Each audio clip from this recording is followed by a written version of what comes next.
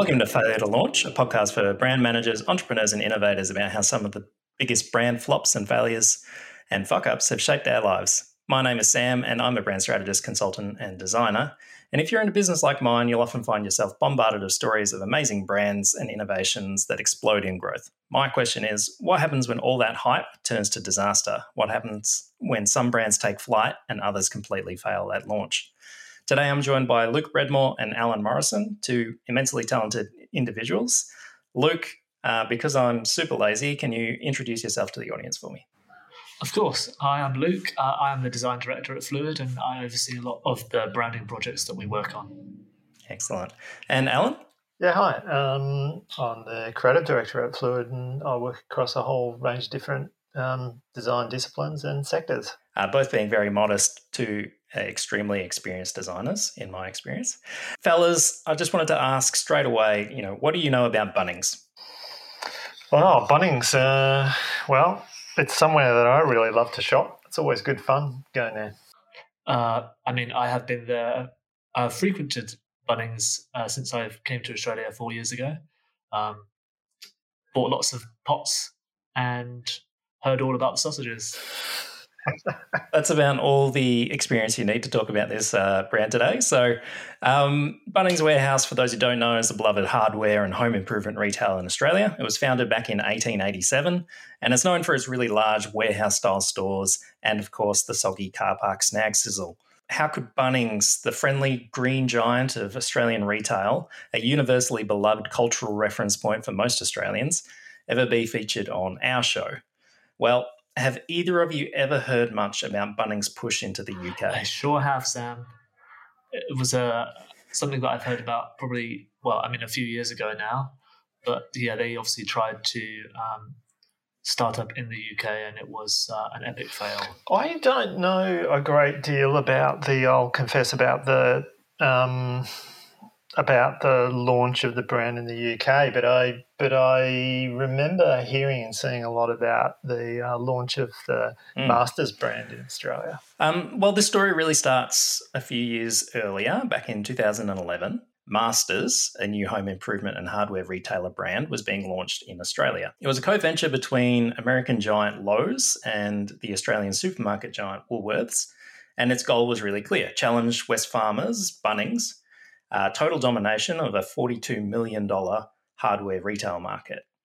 However, Masters struggles to gain a foothold in the market, and from an ABC News article at the time, which the source of which you can find in the show notes, quote, accounts lodged showed Masters has lost $227.4 million so far in 2015.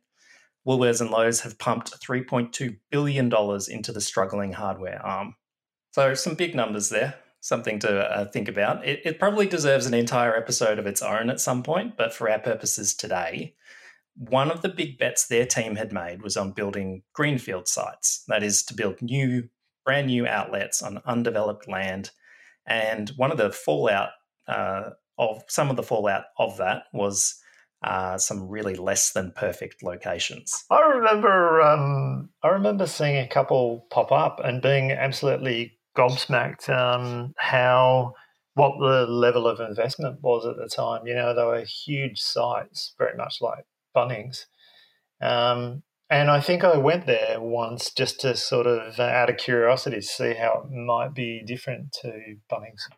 I have never heard of Masters before. I'm a virgin to Masters, so I reckon Al has a bit more knowledge than I do. A master virgin. Well, those less than perfect locations and not quite perfect positioning meant that in January 2016, Masters was in complete collapse. The whole venture collapsed in on itself like a neutron star, and Wesfarmers becomes ascendant, as if to sort of dance on Woolworths' grave. Bunnings' team then begin acting on a really ambitious plan to expand internationally. So in 2016, full of piss and vinegar, Wesfarmers' team believes Bunnings' format is invincible. They smash Masters without having to lift a finger, and with a large pot of cash to spend, they decide they're going to take some lessons from Masters' failure and expand over into the UK. Their very first problem was that they decided we're going to dodge the greenfield sites issue that Masters faced by acquiring an existing hardware chain called Homebase in the UK for about £340 million. Luke, you're from that end of the world. Can you tell us much about Homebase? Homebase, from what I remember, we had its main competitor was called B&Q, and I religiously went to B&Q, but I think Homebase was renowned as being the cheaper alternative. I think in terms of quality, I personally would associate B&Q as being probably higher quality product than Homebase. Well, interestingly, Homebase actually wasn't Bunnings' first target for the acquisition. According to the Sydney Morning Herald quote, the original target was the industry leader Kingfisher, which operates B&Q in the UK. With operations throughout Europe and Russia, however, Wesfarmers concluded it was too complicated and risky an acquisition, and hence turned its sights on the number 2 player, Homebase. Homebase was actually founded back in 1979 as a joint venture between supermarket chain Sainsbury's and a Belgian retailer named GB Inno BM. In 2000, Homebase is acquired by the Home Retail Group, which also owns Argos, which, for those who don't know, is a very popular and I think slightly weird UK retailer. How would you describe Argos? It's great. It does have a kind of unique approach to retailing. I've had very limited experiences with it, but I sort of thought about it. It's a bit like a JB Hi-Fi crossed with a post office. You have the screens, you select the thing, and then someone disappears out the back, and your product arrives out the front. It's quite strange, but definitely, it gets a lot of love over in the UK. Yeah, everyone loves it. So, are you saying that it wasn't so much a kind of self-serve experience where they had a big shop floor and all of the product was on show? Are you saying that the product was somewhere else and customer service actually went and got it for you? So basically the way that they're laid out is you have a front of house, the retail component, which is like a room with you have the cashier's desk, and then you have screens or catalogs back in the day. Then all of the products were kept in a warehouse, which was probably about 95% of the size of the building. So they would, once you've made your selection and you've purchased a product, they then go into the warehouse, find the product for you, and then give it to you. Wow, that's interesting. Yeah. There must have been a lot of cost benefits in doing it that way. Yeah, and they do have some. It's not like they don't have any product on sale. So predominantly, they would have some toys. They'd have TVs on display, and also like jewelry. Because I guess with jewelry you want to check quality. So those sort of higher value goods they kind of put on show so that you can see the product for yourself. But a lot of the cheaper goods, are just kept in the warehouse. And it's not like you can also change your mind. So if you're like, oh, I don't like the look of this product, I want to change it to something else, then you can. Anyway, welcome to our fan podcast about Argos. We better move it along. It's 12 minutes talking about Argos. So under Home Retail Group's ownership, Homebase had expanded its product range and footprint, and the company had opened more than 300 stores around the UK. However, their performance was starting to decline by 2016, so it was struggling to compete with some of the other home improvement retailers, like you said, Luke, B&Q, and also Wickes. And the company underwent a major restructure that involved closing a bunch of the underperforming stores and reducing its product range. Its performance prior to that 2016 acquisition was really mixed. So the company had been struggling for some time, and there was a real lack of investment in its stores. What I thought I could do is I thought I might show you what the stores looked like at the time. So I'll just hit this button here. So that's Homebase in 2015 and another Homebase in 2017. So for the benefit of the listeners, do you guys want to describe what you're seeing here? Well, the one on the image on the left there, the 2015, it looks like the big kind of warehouse sort of proposition And it looks like that decorating centre there looks reasonably well considered from a design perspective. The image on the right-hand side looks like a complete shambles. What's going on there? Yeah. It looks like one of those abandoned warehouses that someone's just acquired. It's probably about to be demolished, and then they've just decided to stick a load of product in it. So they clearly haven't thought about the customer experience. Yeah. What happened there? Yeah, Homebase 2017. Things were, I think it's that general lack of investment, which meant upkeep had fallen behind. They were really struggling with all those different stores and they were somewhat underperforming. Following the acquisition by Bunnings, Bunnings appointed a new leadership team from Australia to oversee the transition to the new Bunnings Warehouse brands. They appointed former Bunnings exec PJ Davis, who was going to serve as CEO of the UK operation under its former owner, Home Retail Group. The response to years of declining sales had been to fill the stores with concessions like Laura Ashley and brands that it had controlled like Habitat and Argos. For those who don't know, in retail, concessions are where retailers allow a third-party brand or company to operate in a designated section or area within the store. And hence the end result was this odd combination of home improvement and homewares. It's not uncommon for retailers to partner with other brands or companies to offer their products in store. However, in this case, it seems that Homebase may have lost their focus on their core business in home improvement and gardening by filling their stores with these concessions.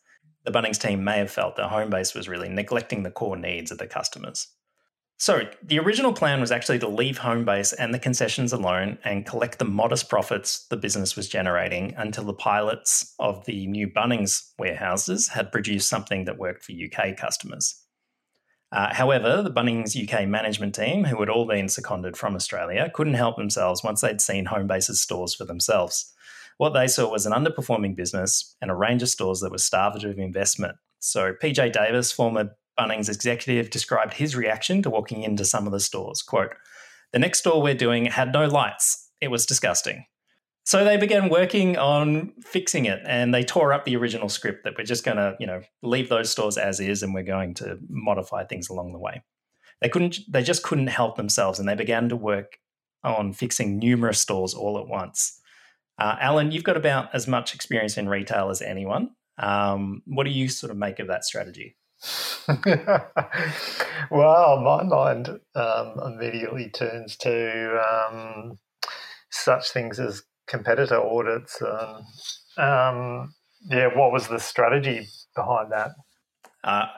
Don't have too much insight on the exact strategy process other than there was a quick shift in the original plan to something totally different. Yeah, well, that sounds like a recipe for disaster. So the first step was a wholesale clear out of local management and of the concessions. They axed the entire Homebase senior management team and about 160 middle managers as soon as they got the keys to the stores. That's insane.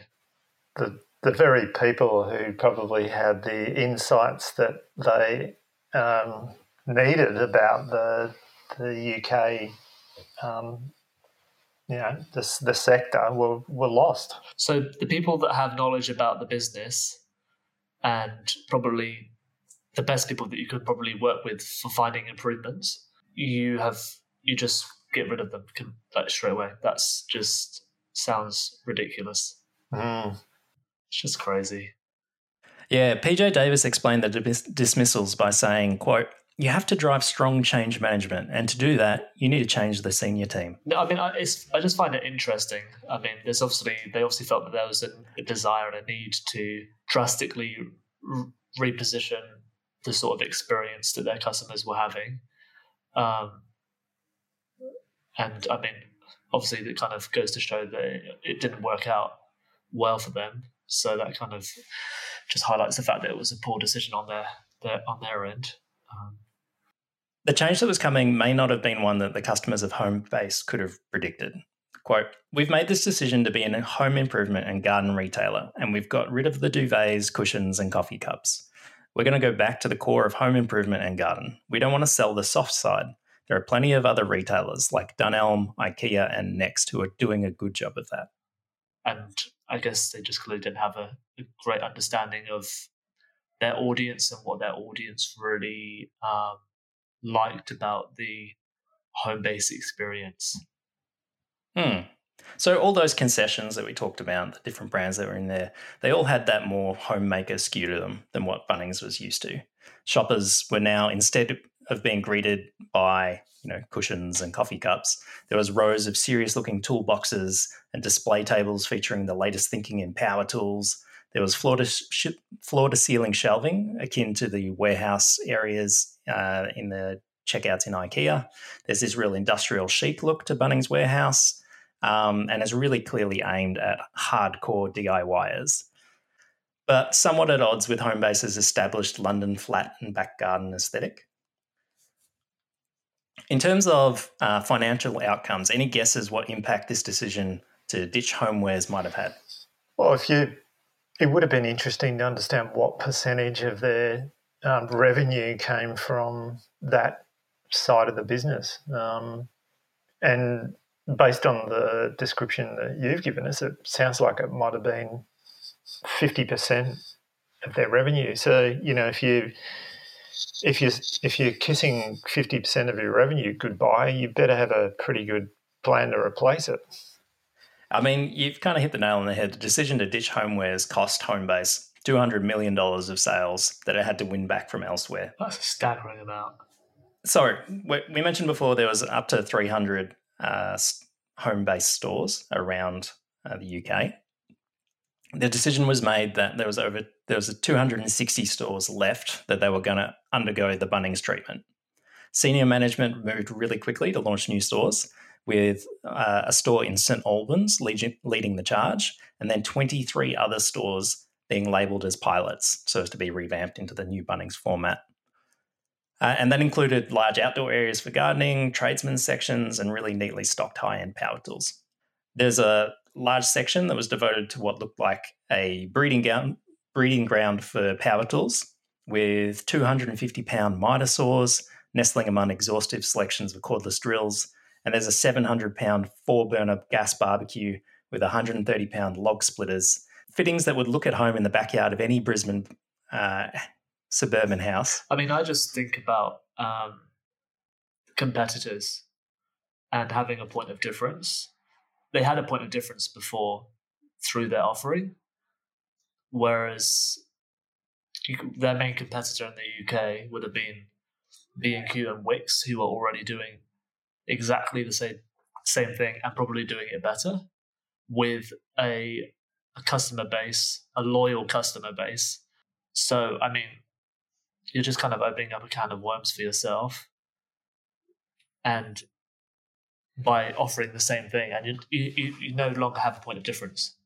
Oh, I was just going to say that Luke, that sounds pretty spot on, and you can't also it also kind of gets you thinking about the level of arrogance that the Bunnings senior management brought to the project in the UK. Harsh words. So the new St Albans Bunnings warehouse opens on the February 2nd with a sausage sizzle that's led by Peter Davis, Managing Director of Bunnings. From The Guardian, quote, "Drizzle may have replaced the Aussie sunshine at Bunnings' first UK outpost, but the waft of onions and sausages through the store will give British shoppers the first taste of how they do DIY down under. Quote, there's always a sausage sizzle," says PJ Davis. But it's in February, right? Yes, February 2nd. So it's freezing cold because that's when you predominantly have snow in the UK. People associate sizzling sausages with summer, not standing outside queuing for a sausage in the winter. They're like, I want to get in that store really quickly. I want to get where it's warm. And nobody likes to stand in the rain, especially English people. I mean, the amount of rain that they have to kind of endure throughout their lives, it's just like they would definitely try to avoid that at any point and any possibility. Yeah, very well said. I read a few vitriolic articles about the sausage sizzle itself and the fact that there was no bacon sarnies. The equivalent of, like a sausage sizzle over here would be, in the UK, would be a bacon sarnie. Like us Brits love a bacon sandwich.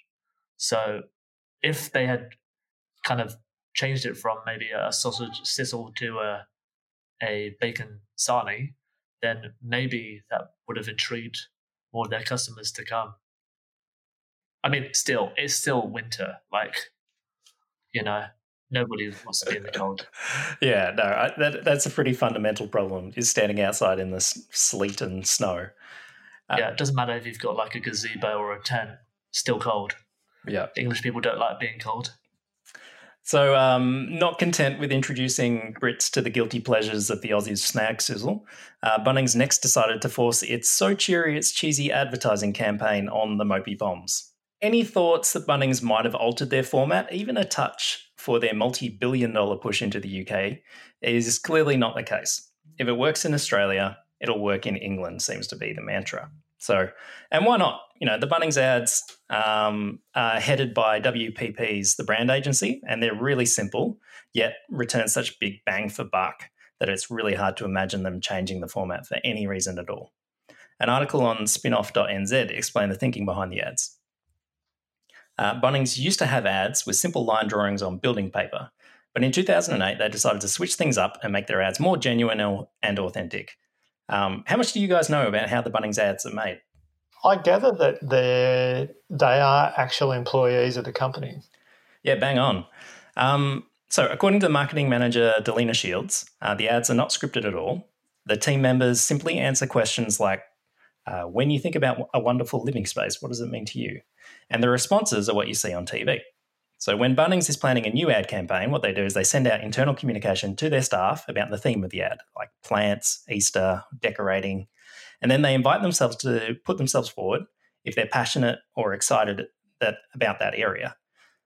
The team members who want to be on the ad will put their hand up, and then Bunnings agency will meet them and then have a chat. Bunnings puts in an extra amount of effort to hiring ex-tradies or people who have a background in construction or renovation. And so they really understand kind of, that space. There's more to that article. Quote, where some ads feature real people in heavy quotations, they give the impression that the talent is eyeballing a loaded gun, and cheery sound bites from Bunnings staffers are such a TV mainstay. They're 100% real, laughs Delina Shields, head of marketing. I don't think they could be any more real. So shoots happen on location, and they can often go from the time the store opens to the time it closes. And staff actually don't get any sort of monetary bonus for appearing in the ad. What they do get is they get a commemorative badge that they get to stick on their apron. So I'll just see that there. It says, quote, as seen on TV. And that's enough to get people excited about being on the ads. Wow, that's amazing. It says quite a lot about their culture, actually, that people put their hand up to do that. It seems like it's quite a Australian. I mean, you guys put your hand up to be on this podcast, so yeah, like I said, it says a lot about our culture. Because do JB Hi-Fi do a similar thing? Yeah, they have the all the handwritten specials. So JB Hi-Fi, for any of the listeners who don't know, JB Hi-Fi has a range of specials and signs that have always been handwritten by the staff in the store, which means they can put little jokes on it, they can be fun, they can express themselves in any way that they see fit, so long as, they don't get in trouble on the internet. But a lot of those signs go viral and end up being, even bigger drivers of PR and marketing for that brand. Right, so we're going to talk about this a bit more when we come back next week. But for now, we're going to finish off here, and we'll call that the end of part 1. So thanks for joining in today, guys. I hope you learned something new along the way. Tell your audience at home what you've been working on, where they can find out more about that work. Mm-hmm. Excellent. Thanks very much. Thanks, Sam. So some recent case studies or projects that we've been working on. So we've recently launched a new brand identity for a beef manufacturer here in Australia called Greenham. Check out the case study on our website. Well, if it's not there, then it will be relatively soon. If you want to know anything more about what we spoke about today, you can check out the show notes for sources, or as Luke said, visit fluid.au to find out more about what we've been working on. Join us next time on Failure to Launch, where we look at another spectacular launch that ended in one of the world's biggest flops, failures, and fuck-ups that shaped our lives.